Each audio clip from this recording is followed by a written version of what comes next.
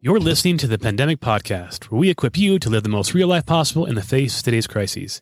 My name is Matt Bodker, and I'm with two of my good friends, Dr. Stephen Kistler, an epidemiologist at the Harvard School of Public Health, and Dr. Mark Kistler, who is doctor at the University of Colorado Hospital. My friends, and I think officially we've been now episode number 30, huge success. I think I can say it's your friends too, listeners. It's your friends too, because we're all friends here now. It's 30. I feel like, usually after like the third date, you feel like maybe you're kind of revving up. This is 30 dates. I mean, this is an exclusive relationship, right? Yeah, I guess so. I don't know how far we want to take this. Wow, maybe I should have prepped you guys on this one, because you guys are speechless. You guys are blushing. I have lots of friendly feelings towards all of our listeners. Me too. We do have incredible feelings. Bruce just emailed me back. I haven't got a chance to show you and give it to you guys from Australia, just giving us a thumbs up and excited for what is going on for us. And he gave us an update on what's going on in Australia. Sounds like it's going really, really well for the most part. Good. So I'll read that and maybe another time. I forgot to put it in here. So Bruce, I apologize. Thanks for the email. I read it and I will send it to Mark and Stephen as well. But we've been having good responses, great connections. And of course, we always need reviews. It's helpful. It really does help for us to kind of rise. And we're not trying to be like the best of the best. We just want to get this information to more people. And so the best way of doing this is as we get reviews and even comments, that kind of allows us to be more exposed on Apple Podcasts, and people can check us out and listen to us. And hopefully enjoy our intellectual inquiry and then our humor and our banter. So I hope it's greatly appreciated. So I have another one here. Review just recently came in. S. Moss, thank you so much. He or she writes, riding here to support. I listen to a lot of COVID-related news. One of my favorite is COVID-19 fact versus fiction. I like that one. This one now is my next favorite. Great experts with great voices. Truly, that matters in a podcast. Thanks. I appreciate the voice comment. Always good to be Justin, voice number two. Yeah, totally. and just enough in-depth discussion on a topic before moving on to next current topic. Great. Again, also, if you can help any way financially, it just helps us to get us our equipment, to pay it off so we can keep this going, help offset some of this stuff to make my life a little bit less burdensome on the editing. Thank you for all those who have supported already. You can do that at patreon.com/pandemicpodcast, patreon.com/pandemicpodcast, or just a one-time gift at PayPal or Venmo, all in the show notes. Also, one last plug, shameless plug, my Living the Real podcast just dropped a new episode. Kim Winter was on, an old friend of mine and my sister's, talking about a really dark time in her own life. Went through a really struggle of a divorce and how meditation really changed her whole life in that dark moment. So it was a really beneficial discussion. I think you'll find it beneficial as well. If you want to go into livingthereal.com, you can subscribe there, as well as sign up for my newsletter, and I'll be putting up a mini course soon that will be free. Okay, let's get in. We have lots of news. This once a week stuff is cray-cray because I just totally check the news once or twice a day and keep copying and pasting. And then by the end of the week, I have like 50 articles that I have to cipher through and figure out which ones might be interesting to talk about. So I want to start with you, Mark, first, because you were gone last week when I hear your voice come up to the surface here. Antiviral updates. So a couple things. So the one thing I saw in here was a very moving article. Okay. Was this good? So human trials expected to start next month for COVID-19 treatment derived from cow's blood. Get it, people? Oh, got it. Moving cow's blood? Yeah, I got it. That was a dad joke. Total dad joke. Yeah, I thought it was awesome. I thought about it last night. So, Mark, do you know anything about this? That's the mark. Just as one of the secret marks of a dad joke is that often it forms and you just wait and you wait for the right moment to just like drop it. And it's, it seems like you want to make it seem spontaneous, but most of these jokes they've been baking in the back for a while. My life is completely scripted, Mark. It all forms around dad jokes. Yeah. So what is the deal with this cow's blood stuff? Yeah, it's kind of interesting. I mean, it looks like what they're doing. I hadn't heard about this till you brought this to my attention. Essentially, you can, in a laboratory, swap some genes from animal cells and make them more human-like. So humanizing cells. They've done this with mice for a long time. And essentially, there's certain characteristics of some animal cells. For instance, cows seem to have a really robust immune response. And so when you humanize them so that they can make human antibodies and then induce immunity to the coronavirus, then pull that plasma out and take the components that are compatible to go back into the human body.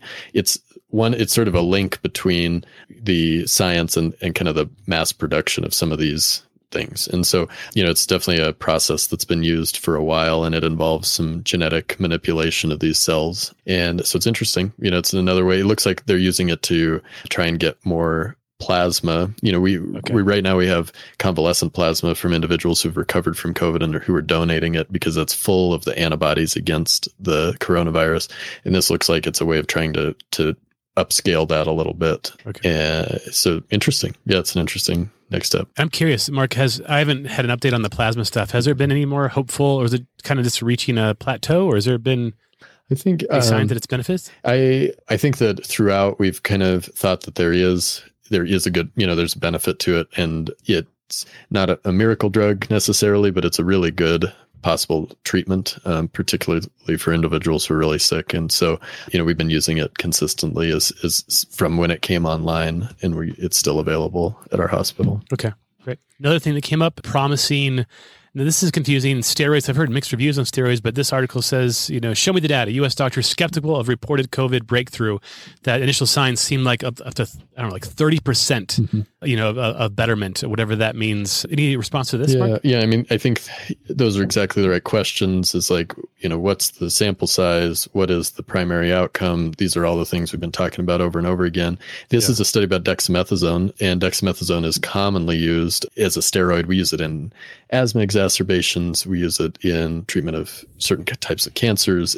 And one of the things that people have mentioned that they're excited about is that dexamethasone is relatively cheap. And so we had talked a couple weeks ago about sort of the different prongs in terms of treatment. And one of those being, so we talked about kind of direct antiviral stuff. We talked about inducing our own host immunity. And we talked about anti-inflammatories being another one of the big hats, that you can work in. And so dexamethasone kind of works paradoxically by tamping down the immune response. And this is one of the things that we see in infectious diseases is that your immune response is helpful for a while until it's not. And sometimes you tip over in your homeostasis where you get too much of an immune response, too much cell damage because of your own immune system's robust response.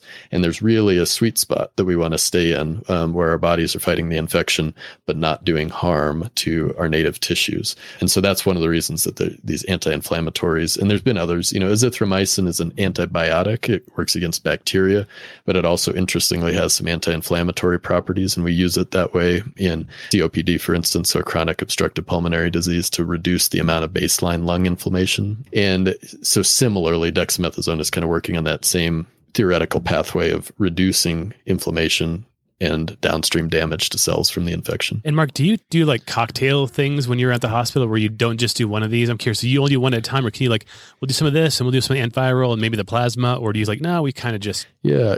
There's different paradigms for how we treat. And so the ideal case scenario is when we have a disease process that we've characterized and we've done randomized controlled trials and we have a standard of care that we use that. And sometimes that means a cocktail. So sometimes that means that we've studied multiple drugs in combination and found them to be safe and effective and better than any of the alternatives.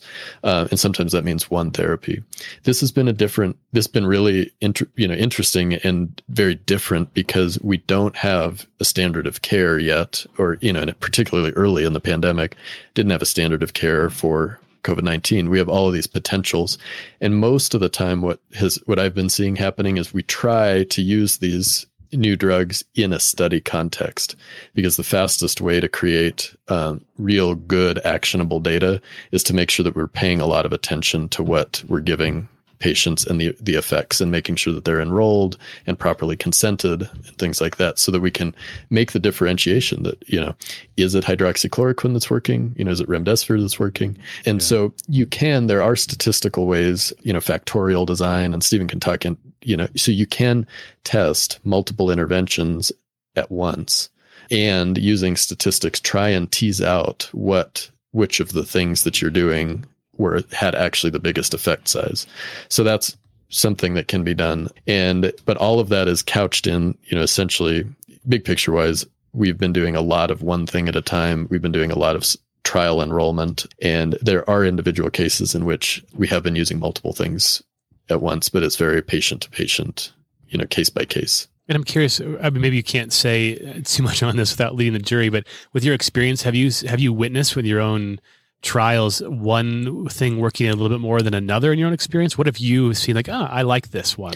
Yeah, it's hard to say. I don't think, and of course the question behind the question there is, what's the anecdotal experience in the hospital? And as we've talked about, that's not as robust of a, basis for evidence by any means. Mm-hmm. And there's also this, this interesting thing where like, if I'm choosing to use, is it because of a certain patient characteristic? Are they sicker? Are we using these interventions on the sicker patients? That's why randomization is so important, to make sure that, and blinding, we call it, so that we're not using interventions on patients that might have characteristics that may actually affect our results. I would say anecdotally, it's been a little tough to tell which has helped the most, and largely because I think what we need is that bigger picture data. And so the most important things to my practice pattern have been things like the big remdesivir study and things like that have aggregated information from multiple sites and given us, even if it's not a huge signal, not a huge positive effect, at least given us some trends in that direction. That's the most valuable thing for me. And one more for you before I hand it to Stephen. I read this a couple weeks ago, and you weren't able to be with us last week. How long does a coronavirus last inside the body? The reason I want to ask you this question is because I saw this Reddit and started talking to friends about it, and I was confusing them. So like, maybe worth talking about, because they were saying, it could maybe last months. And then their question like, wait a minute. So now we're saying that it could spread and transmit over months. Like, no, there's a difference between how long it's in the body and then how long it's transmissible. So question is, what does this mean? What's the difference between the two? And is there any value to this when it comes to immunity? Is that what they're trying to get at? Yeah, I mean, I think that's precisely the question. So there are viruses, and you'd mentioned, before varicella or chickenpox being an example. So they're viruses that can persist in the body. Varicella goes into the nerve ganglia and can just live there, not cause disease, not be contagious, and it can be reactivated later in time. And, we get things like shingles, for instance, down the road. So that's an example of a virus that persists in the body over a long period of time, but it's only infectious when at certain periods. And for coronavirus, we don't suspect that it doesn't have the same pattern. It doesn't go into the nerve cells. It seems to affect other cells of the body.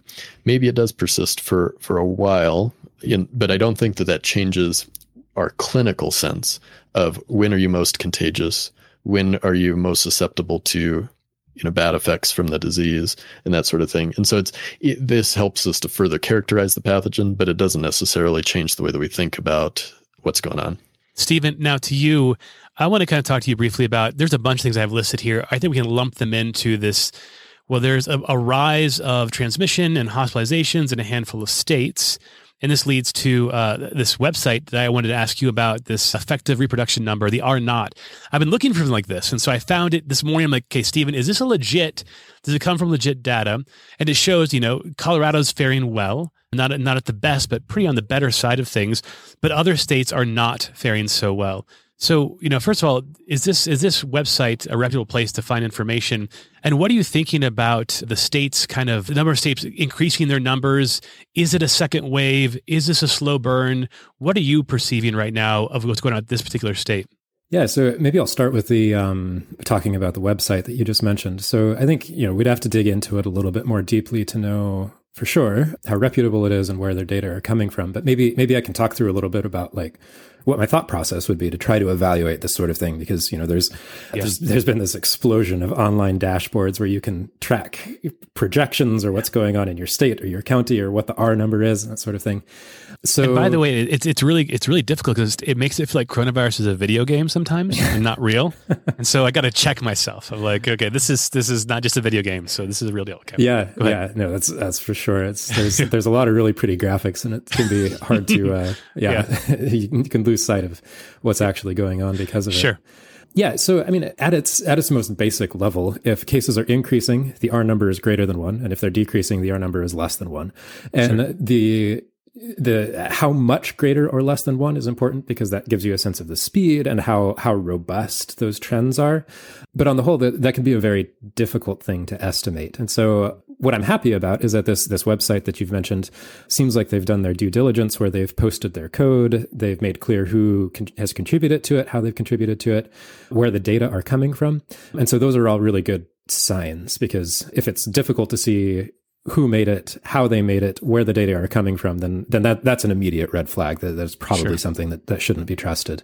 But as it stands, I mean, there's estimating the R number can be basically as simple or as complex of a calculation as you want it to be. I had a quick look through the code just in the last few minutes of what's going on here, and it looks like they've taken some what seem to be pretty standard approaches to do it. So I'd be cautiously trusting of this. One of the other things you see on here is that it has this list of different states, and this is kind of a segue into the second thing that you mentioned is, what are we seeing now between states, between regions where we're starting to see cases rise again.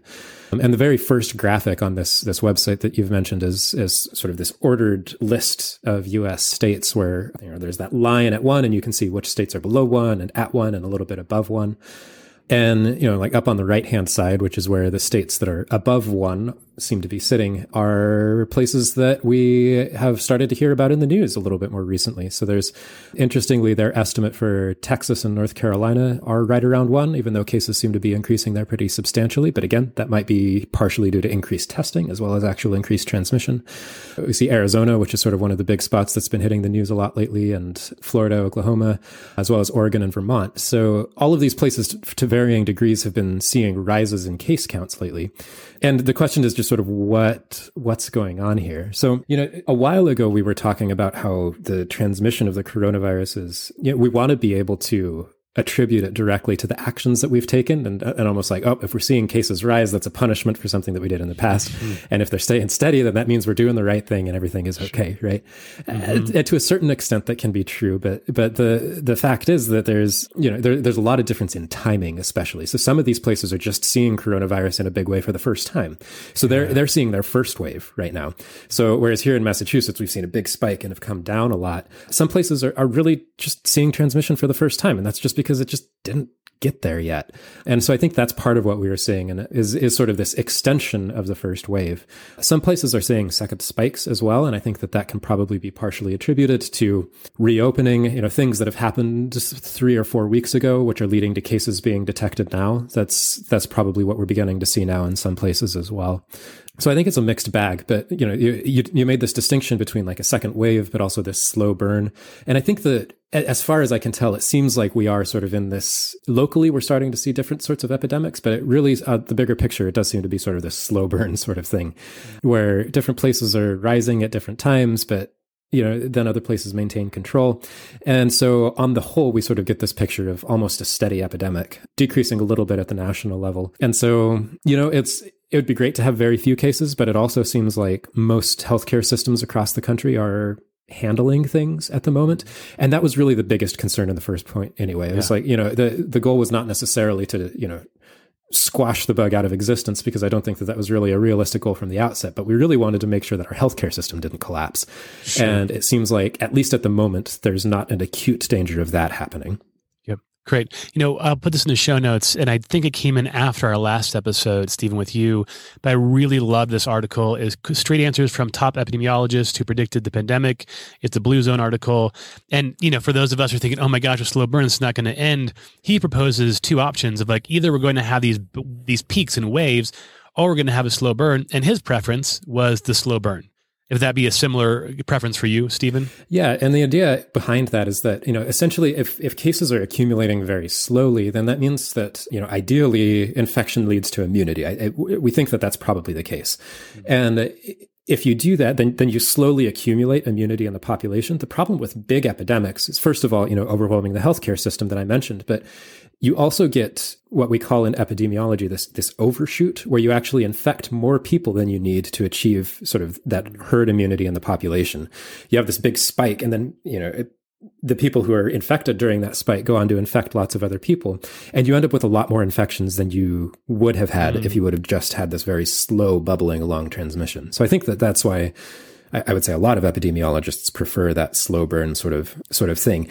If again, the best thing would be to sort of push off transmission as much as we can into the future, because then we can develop treatments and vaccines. But in the absence of any of those things, if we assume that no treatments or vaccines are really going to be available for a very long time, then that slow burn is really the best way to keep the total number of cases at a minimum.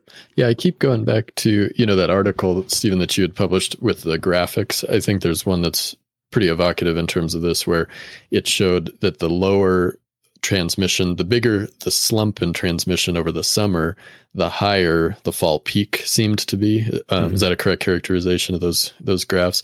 Whereas if the transmission kind of stabilized over the summer but didn't drop all the way down, that actually we had less of a peak in the fall when we started to retransmit and go back inside and schools open and things like that. So. Right.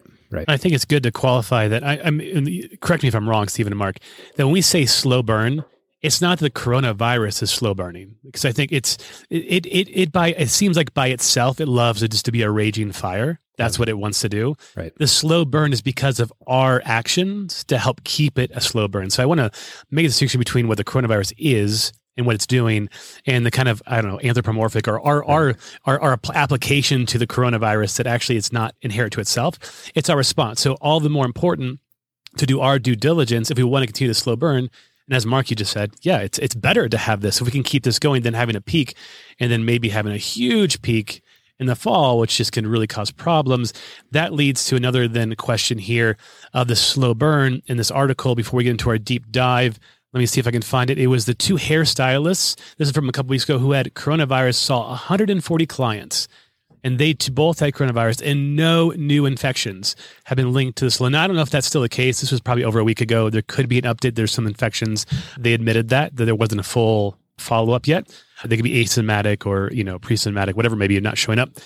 But the reason why I bring this up to it is this seems to incline, there's a lot of still disagreement, or there is disagreement that are masks valuable, and to what extent? Even that article I just referenced, Stephen and Mark, about the top epidemiologist, he was suggesting, look, cloth masks, sure, why not? I mean, it'll help, instead of like 5 minutes before you're possibly transmitted, it might delay it till 10 minutes, right? If just one person with just a cloth mask. So he's saying it helps, but it's not going to be a cure-all. But this seems maybe a small case that maybe a mask could be a worthwhile, actually helping to keep the burn a slow burn. Thoughts? Yeah, I think that it does seem like, certainly in this case, that this is, at least as Mark was talking about before, this is a little bit of anecdotal evidence, right? That masks seem to be potentially helpful. Again, there's always a danger of making conclusions from anecdotal evidence. One of the things that we know about the coronavirus is that most people don't spread infection to anyone. And a small number of people infect a lot of people. And part of that has to do with behavior, but also part of that probably has to do with how much virus you're shedding at any given time. If these two barbers were sort of at their peak infectiousness while they were at home at night or something like that, then, that could have affected something than if they would have reached their peak infectiousness while they were at work.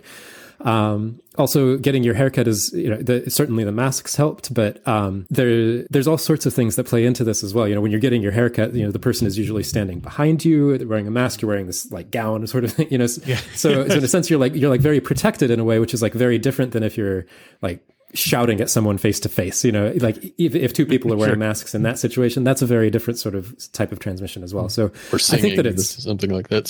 Singing there's been a lot about, speaking of anecdotal, but that the choir practice in which, almost everyone was infected, and the ways that just the act of singing and switching places and being in close proximity for a long period of time, Stephen's kind of alluding to this idea of both a super spreader phenomenon amongst people and also amongst different events. Right. And perhaps, for whatever reason, these two barbers didn't fall into that category. They weren't shedding that amount of virus, and the barbershop was not, a super spreading environment. Yeah. Mm-hmm. So hopefully the masks did help, but I imagine that there's probably a lot playing into this. Yeah. Well, we don't have this in the notes, but I wanted to bring it up. It's kind of related to this. Okay. This is just a fear of me. Like I work in Boulder. Well, not right now. I work from home, but my location is Boulder, and we're going to have the students come back in the fall. Did you guys just see that there's been a surge in Boulder County of transmission, and they trace it back to a couple parties, guys, this is making me a little nervous of like, if a couple parties with a big amount of people create a surge, what's going to happen this fall? I'm pretty sure when you're 18, 19, 20, and you get to campus for the first time, you're like, you know what? I'm just going to stay in my dorm and watch Netflix until December. So I'm a little weary of this whole, let's all come back to college. I get it. It's important. But if that's a telltale sign, I think we're in for a little surprise come September, October. Yeah, it's hard. It's hard to know. I think, as Stephen has predicted, I think we're going to have to go through these phases of intermittent social distancing and being really conscious just of maybe we'll have higher resolution, like we'll have a little better sense of what are the really dangerous things that we can avoid and what are the less dangerous things. Because I feel like we sometimes compare our level of knowledge now and we're like, well, why didn't we do those things back in February? Well, we didn't. We've learned a lot since February, and hopefully some of those lessons can be operationalized on campus in the fall, and we avoid some of the big super dangerous things and maybe allow and open up to some of the things that are less high risk. I say this tongue in cheek when you say, Mark, like some of the more really dangerous things, I just think of college. Yeah, that's that college is a category. Mark. Yeah. Okay. So let's get into the deep dive here. So last week we didn't have Mark on. Obviously, had Stephen on, and we talked about this idea of the protests. And I really wanted to pick Stephen's brain about what is really going on. We see qualified medical professionals stepping in saying we support the protests, even though at the same time we say we need to have physical social distance. And is that a duplicity? Is that a double standard? So we talked about it. And I really loved the conversation with you, Stephen. It was really helped to put a frame around things.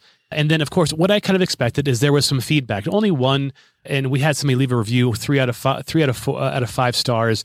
The title of this review is "Lost All Respect for the Hosts." And I'm not here to bash Warren T33. I appreciate his or her comments. We really do. We want to be fair, very much so. So I'm reading this out loud out of respect, and there are some good points that he or she brings up that I want to bring into this conversation for another round with Stephen and with Mark. And I'm going to take a step back because really I'm the, like, in Star Wars terms, I'm the Padawan.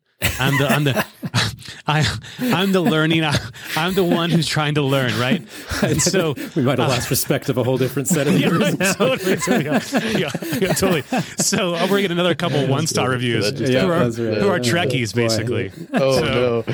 Oh man. So it's the wrong sci-fi universe there. Sorry, totally. Matt. If we're gonna go there, we got to go there. Oh no, we can't. That's another podcast we're gonna put out in the fall. So here we are. I'm the Padawan. You guys are the Jedi Masters. You guys are going to talk about this. Help me understand this.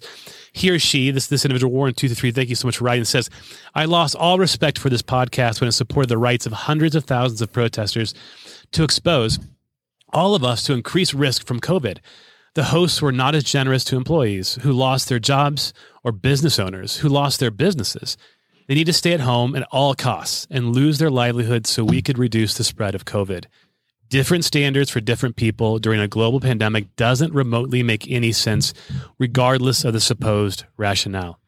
Right? So this is the comment I want to throw to you guys and respond to. I want to kind of re-talk about this and help kind of shed some more light to how this fits into epidemiology and science. I just want to reflect. I did listen to the episode last week, and I'm interested to kind of, hear your guys' thoughts. I really appreciated just kind of the engagement, and particularly that Guardian article I found to be interesting and to raise some important points, which we can talk a little bit about. I think I may have found it even a little bit more persuasive in certain ways than you did, Stephen. And so I'm interested to kind of talk through that in terms of the narratives that have been used from the scientific community and those in authority, and the ways that certain individuals feel excluded from that dialogue, and sort of the implications of that, and the implications of using sort of a scientific brand of approval on particular things. Because I think that's what I appreciate about this comment too, is there is a sense, I think there's an important sense to listen to, that there is a double standard coming from somewhere, particularly with regards to the individuals in authority kind of throwing their weight behind some of these protests. So I also thought, Stephen, that you had a really kind of cogent argument last time, and it tracked really well from a public health frame why it's not necessarily internally contradictory to support these things. And so that makes a lot of sense to me, that like if your starting point is this public health framework, that there's a cogent argument about why, supporting certain political action, is important. And what we're seeing is this really messy and complex intersection between science and politics.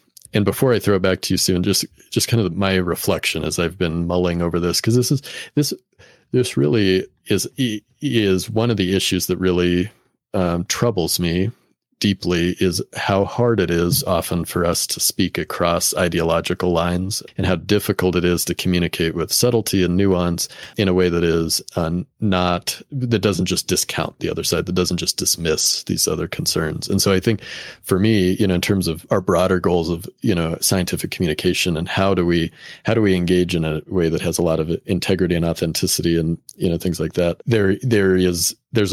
this is an example, I think, of one of the things that creates, we ask ourselves, like, well, why are the scientists not being listened to, or why is there so much doubt about what's actually happening?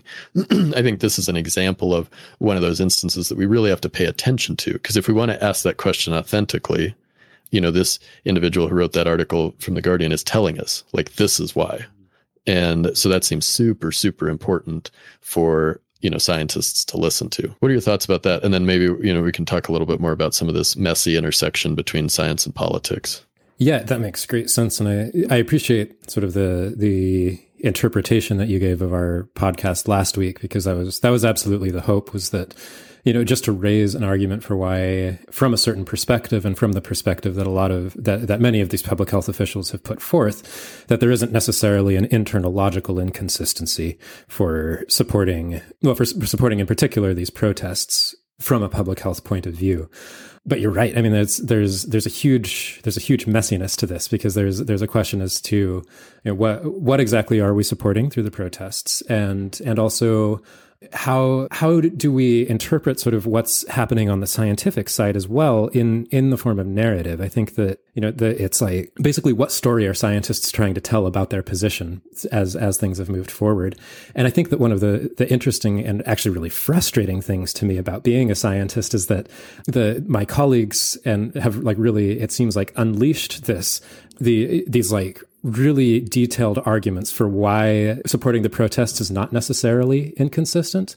But many of them were not thinking about those things when people were protesting for other things, or when people were saying that they needed to reopen their businesses. So I think that it's my concern is not so much, I think that there is definitely a good cogent argument for why one can be in support of the protests while still maintaining a good faith commitment to public health.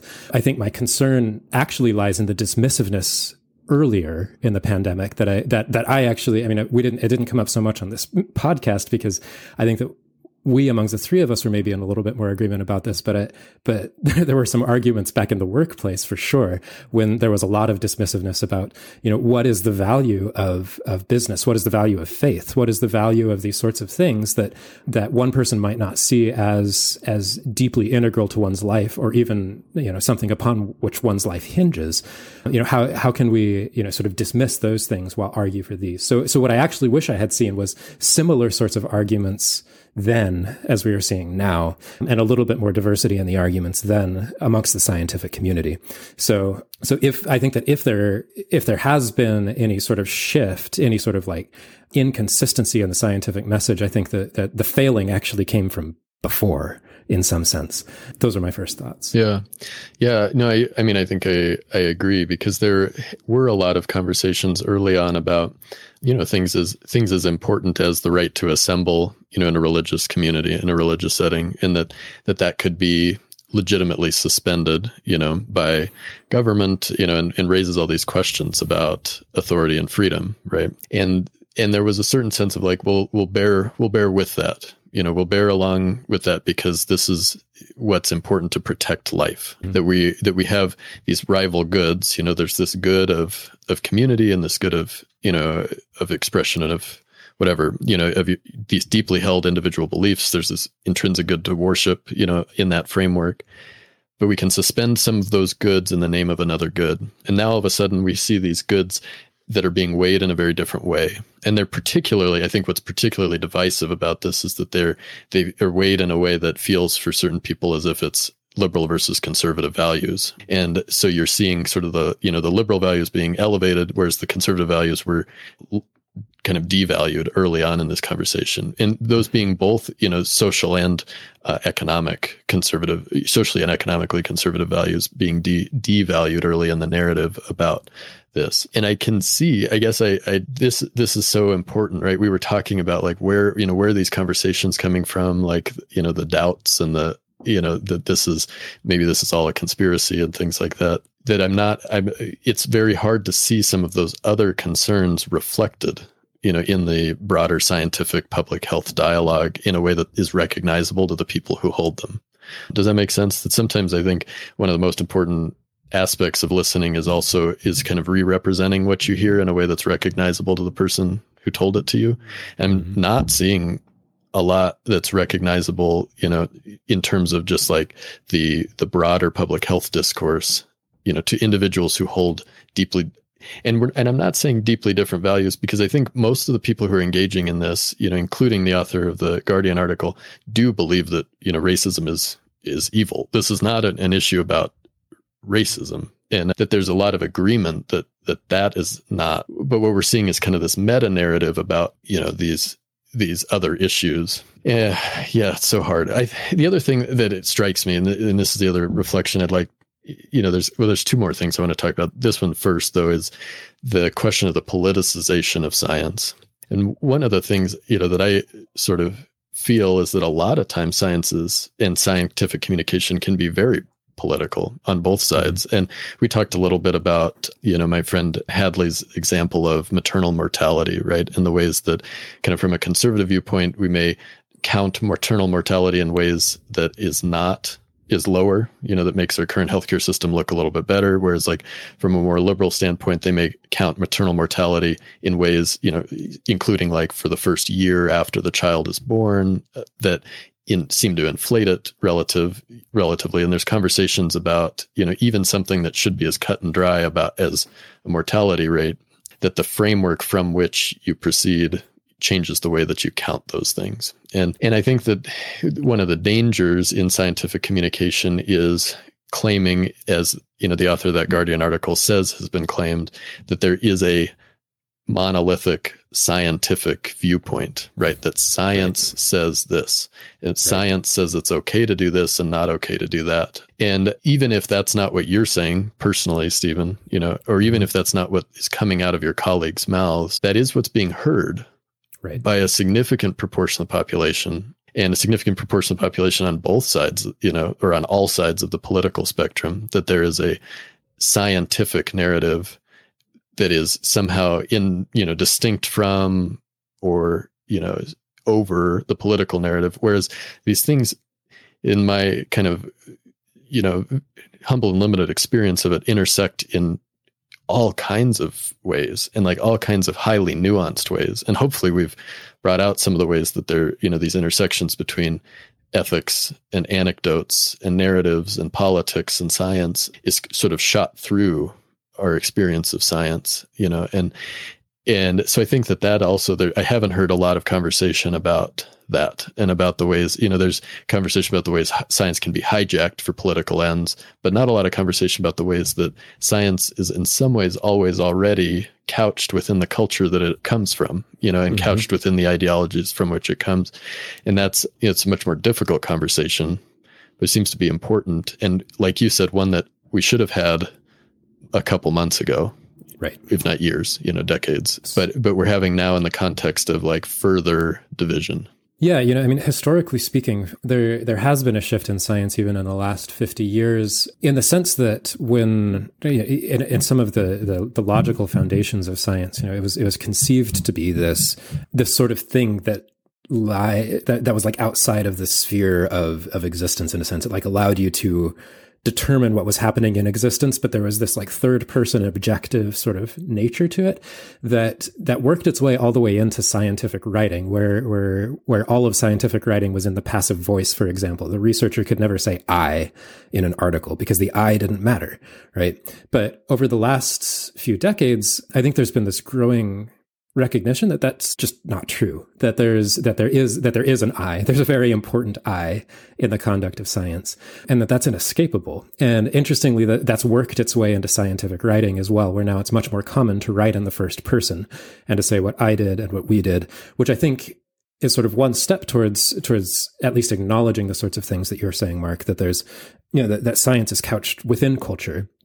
And that even if there isn't a political agenda or any sort of agenda on the part of the scientists who are conducting research, there's nevertheless always going to be a subconscious preference for certain perspectives versus others. And I think to some extent that's inescapable, and will be informed by the values that we have, the goods that we perceive in the world, and that will change the way that we measure mortality, for example, or the sorts of questions that we ask in our research.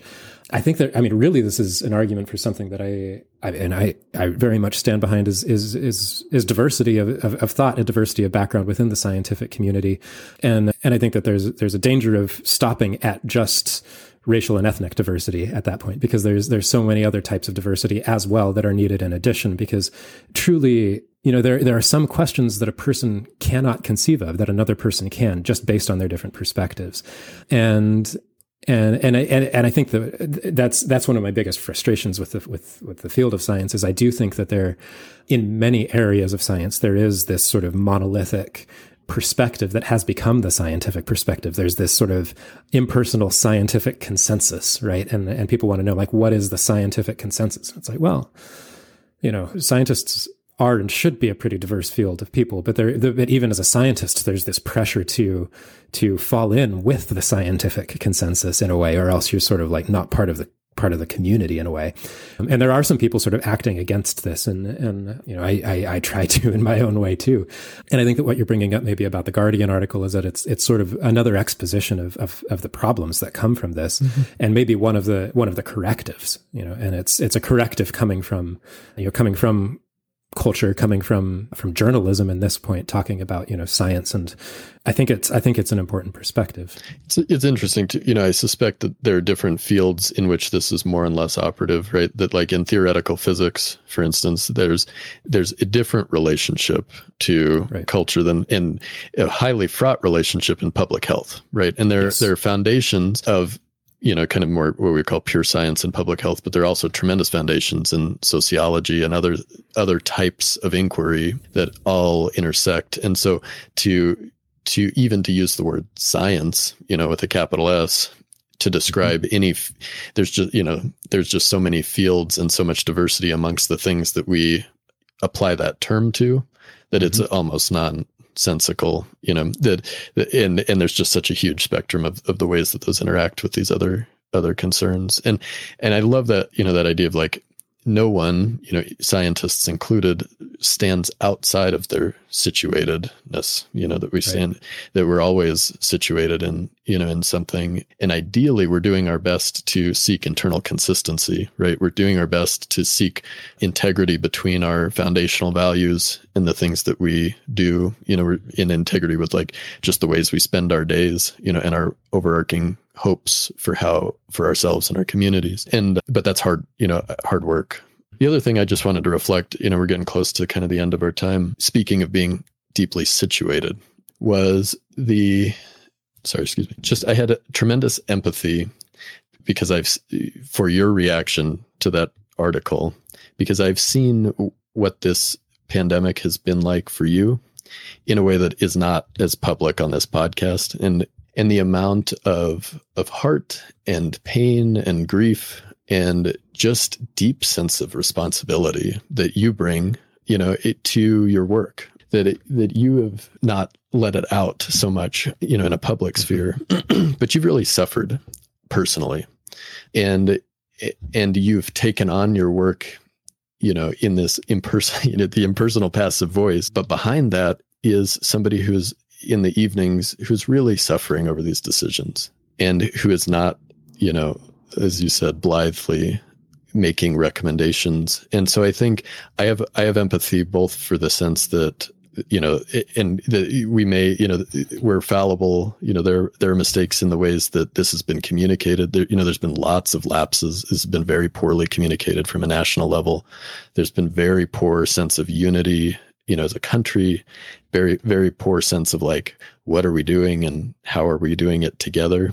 And at the same time, so I see all that. And at the same time, I see kind of your walk through all of this, which has been one of, tremendous amount of just like personal investment and heart and hope. And so I just, trying to hold those two things together, I think is really important, and just wanted to reflect that kind of publicly, because we talk about it privately, but we don't talk about it on here as much. And if we're committed, as I think we should be, to this idea of, what does it mean to communicate clearly and openly, and to take science for what it is, and in the ways that it's limited, I think also the positive side of that too needs to be highlighted. So thank you for that.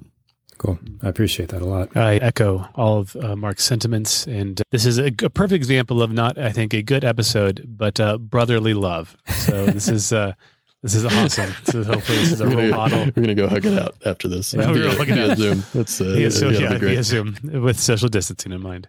As we close this up, I want to reiterate something. This is me, the Padawan, kind of responding back to what maybe I digested in a sentence or two, and see if this is correct or if I'm erring in one way or another.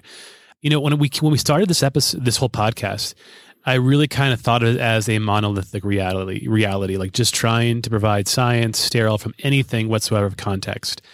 And I realized this might be the wake-up call for me as well, is that everything is deeply rooted in a personal reality and a cultural reality. And so what I took from this is that, am I wrong to say, or am I right to say that it seems as if maybe maybe not me, the scientific community didn't quite take the narrative in mind early on as much as it is in now. Like maybe the looking back of like, there was the monolithic scientific response as it initially came on, and we had to lock down, this is what we must do. And it was very just like, here's the best decision. And now we're taking on an approach that actually is still scientific, but grounded in a deeper sense of maybe empathy, but not in scape of science and the overall public health. Is that what you're trying to say? There might have been a little bit of a disconnect between the early on response and the now response, which doesn't make the now response invalid. It simply looks back and say we might have a couple regrets on how we addressed through helping engaging the wider story. I'd be interested to hear, Stephen, what you think on this. My thought is that I don't think as a scientific community or as a culture, that we've shifted yet. I think what we're seeing are different facets of a problem that's been there from before this started, and it's playing itself out. I would love to say that we have moved to a place of greater kind of understanding and stating our premises and arguing from premises that are accessible and not hidden either to ourselves or to our, the people who we talk to. I just don't think we're there yet. I think we're still deeply in this place of arguing for the things that we hold dear, but using, instead of claiming that and claiming our premises, we use these other things as bludgeons, and I wish that I could say, but I think that's why I think these things are so important, like the comment, from Warren 233 and like the Guardian article. And because until we are able to incorporate and understand that, there's no chance that, it ever moving towards a more productive dialogue that is not so siloed. Yeah, I agree. That helped me put words to sort of a reaction. Again, as I was reading the Guardian article, was that there did feel it felt like, right. My response on one level was that the problem was not that all of a sudden scientists had shifted. The problem was that nothing had changed. Right. The problem is that these issues are as we've been talking about in previous episodes, like this pandemic has unmasked so many things. Like one of the things it's continuing to unmask here is these really difficult and siloed sorts of ways of thinking that have profound activity in the world. Maybe on a more positive note, though, as well, Matt, you were talking about this concept of progress. And I think that despite the fact that a lot of our, I think, institutions and sort of like ways of thinking have been incredibly slow to move, I do think that we as humans, in the same way that we've been learning a lot about the pandemic and about like COVID itself, we've also been going through this period of learning about the moral framework in which we are making these decisions, I think. I mean, I think that it's the introduction to, I don't remember which of one of Alistair McIntyre's books, but he was talking about how like one of the most difficult things as a person is to know what the good is, to be able to articulate what the good is, to order the good, and to identify what the threats to that good are. And we're sort of in this process of trying to do all of those things at once. So while we're learning about a virus and while we're learning about our political system, we're also like really learning about like what is the good. And that is the biggest challenge that we will ever have as humans, right? Like we have no idea where to start, but we're learning. And in this particular context, we're sort of learning about this together. So while I've been incredibly frustrated with some of the slowness of institutional changes with respect to this, I have seen a lot of remarkable change in our individual ability to grapple with and to understand and to articulate what is the good, what are the principles upon which we're founding our actions, which is just another way of saying the same thing. And I think in that sense, we are learning. That's a great way to wrap this up. That yeah, even scientists are not void of the pursuit of the good, right? That's not a field by which you're immune to.